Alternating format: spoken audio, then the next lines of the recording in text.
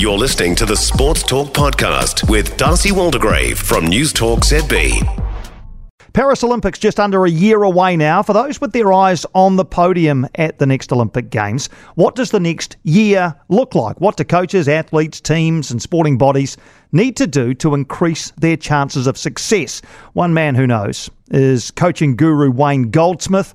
His client list includes professional sports teams, Olympic athletes and coaches all over the world.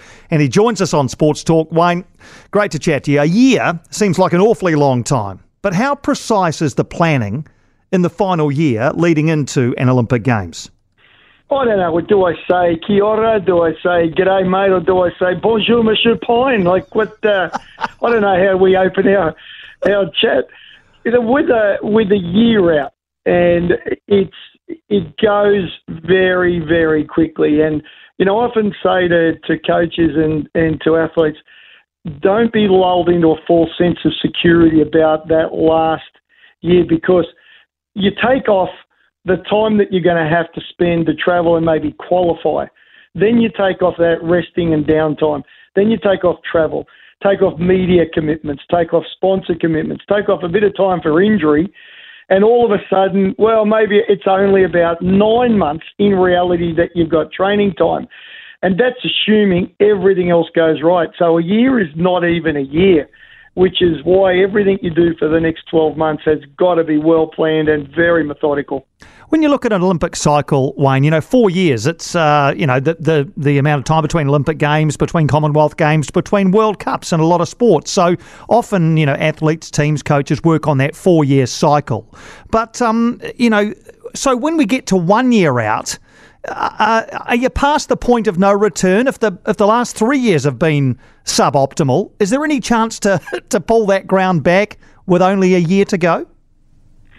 Well, it depends how far back you are, Piney. That if you're a long, long way back, you tend to take maybe a few chances, particularly if this is your last Olympics and, I've got one last crack. If you're a long way off the pace, you might be tempted to take some chances. If, however, you're a genuine chance, the general rule in the last 12 months is don't change anything major. So by the time you're in this period, you've practiced your tapering, you've practiced your diet, your equipment is very tightly honed, you know your training cycles, you know when you're going to peak.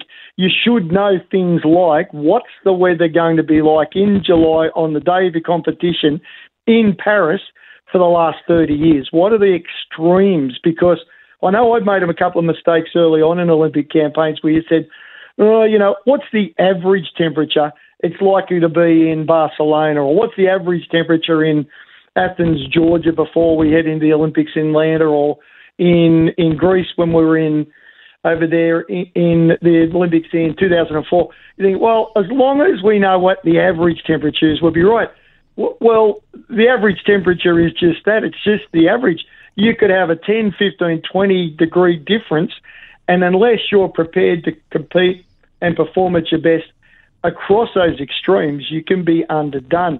So for the people who are genuine winning chances, this is the fine-tuning and really paying attention to the minutiae.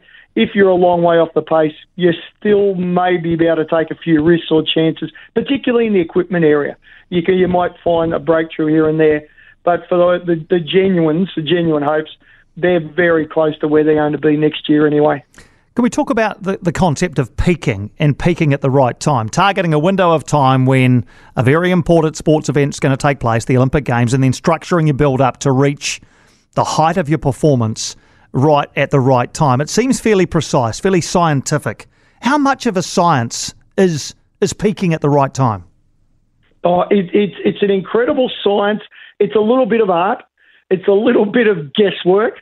It's a little bit of all those things all together.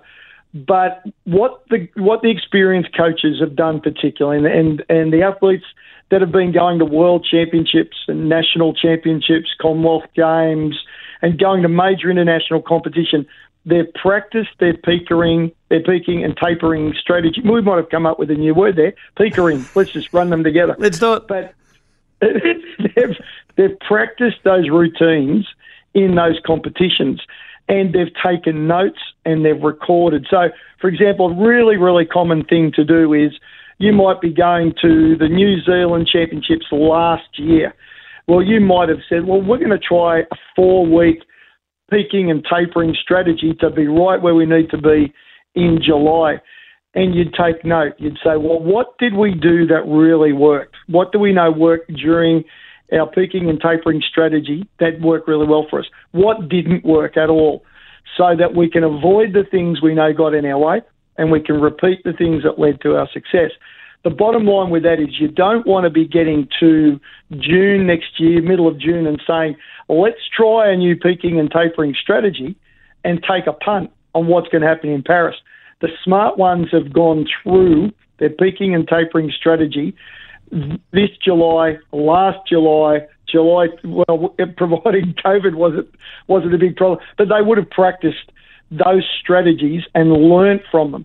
The ones that rely on wishing and hoping and luck and even prayer, they're not great strategies for success. So they would have practiced all those things. You've mentioned tapering there a few times. So tell us a bit more about that. It's, as I understand it, when you start to ease off as you get closer and closer to the event that you're looking to peak for. So when does tapering start? Again, is there a science to this, Wayne? There's been a lot of work done on it for really, as far back that I can remember, was reading some work on tapering that was done in the 1980s. And there's been a lot done since then.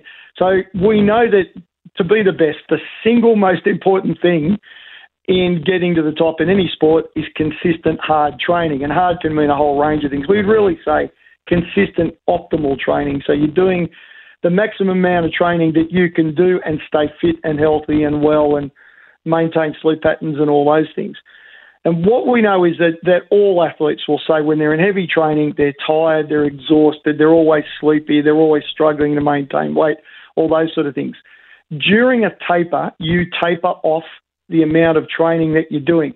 And all of a sudden, this body that's been trained and pushed and driven for months and months feels amazing because you've recovered, you don't have that residual fatigue from day to day, week to week, and your body says, let's go, I'm ready to go, I don't feel tired anymore. That balance between fatigue and training is in the right balance, and then bang, you get those great results.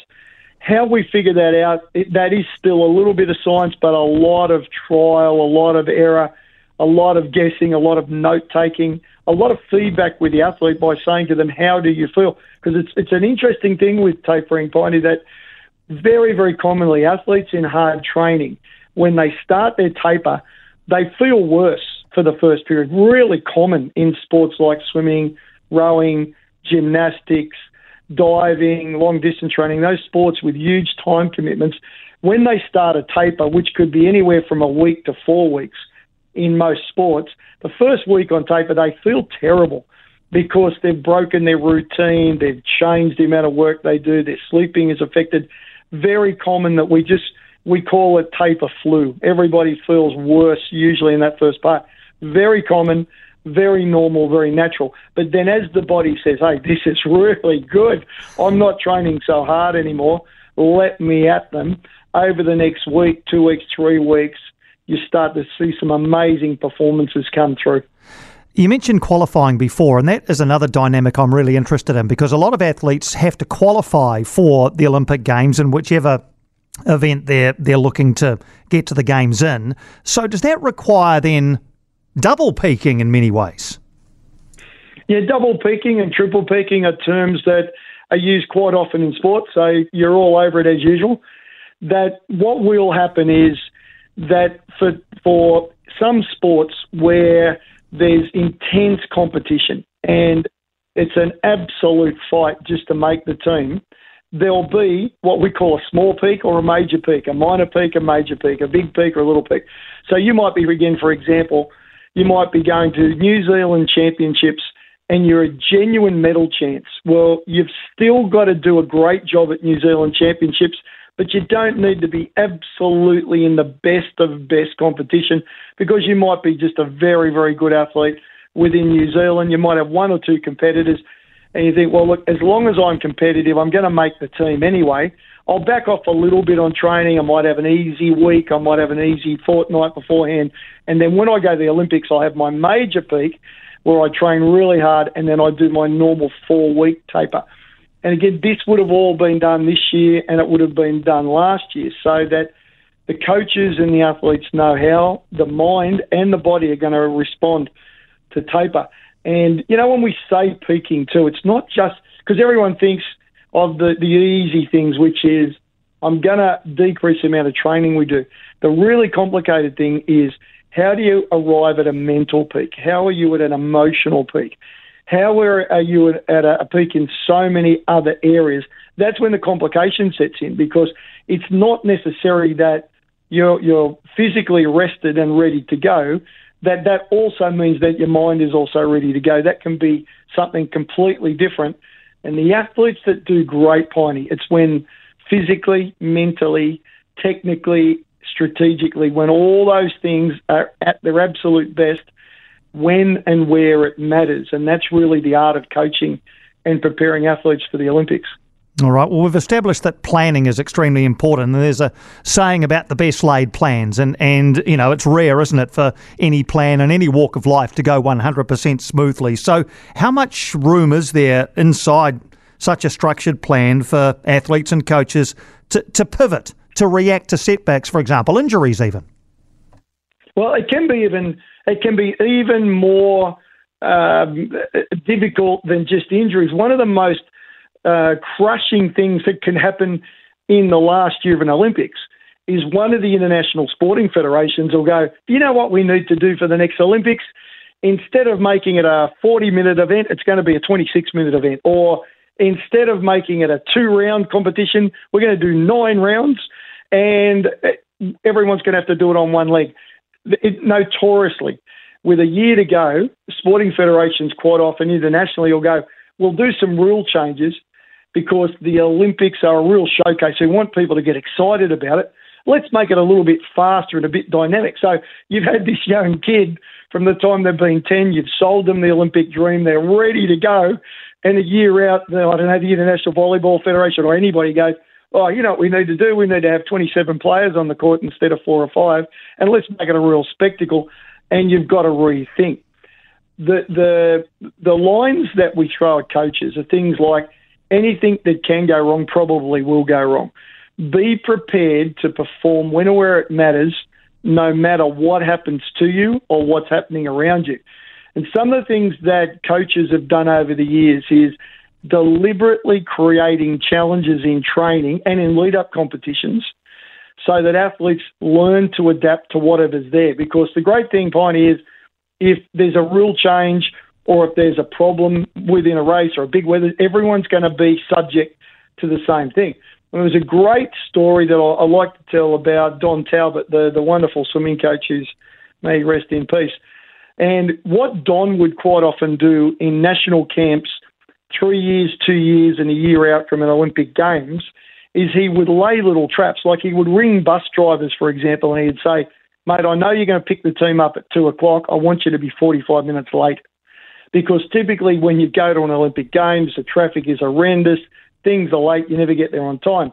So Don would set up little scenarios so that the athletes would have to adapt. He wouldn't tell them that the bus was going to be late. So the poor old bus driver, Piney, used to cop an absolute mouthful when they got on, but they had to learn to deal with adversity. Another one he used to do was and I learned so much from Don, but another thing he used to do is he'd say to the bus driver again, I don't know where he picked on them, but he used to say to the bus driver, instead of driving all the way to the practice venue, I want you to stop 4 Ks out and the team's got to walk in. And again, he would do it a year out at a World Championship or a Commonwealth Games, so that if that happened for real at the Olympic Games, when it was incredibly important to be able to do what you need to do when and where it matters, the athletes would jump out, put their backpacks on and walk the rest of the way with smiles on their faces going, we don't care, we've gone through this before. And where I see first-time coaches and first-time athletes battle in Olympics is, it was a friend of mine, a guy called Bill Davern, who I work with in triathlon. He said to me one morning, he said, Goldie, there is no Olympic fairy. He said, I've realised after going to a few Olympics that nothing goes the way you expected. There isn't anyone sprinkling fairy dust and everything goes wonderfully and beautifully. You've got to be prepared for everything to go wrong and still perform. And what I learned from him, and certainly what I learned from Talbot, is for coaches and athletes to plan to do what you need to do in the Olympic environment, and and doing little things like that, or hiding athletes' gear, or only ethical and moral things, of course, but doing things where the athletes have got to solve a problem at the last minute under pressure. So when it happens for real, they're not surprised and they can still get up and win.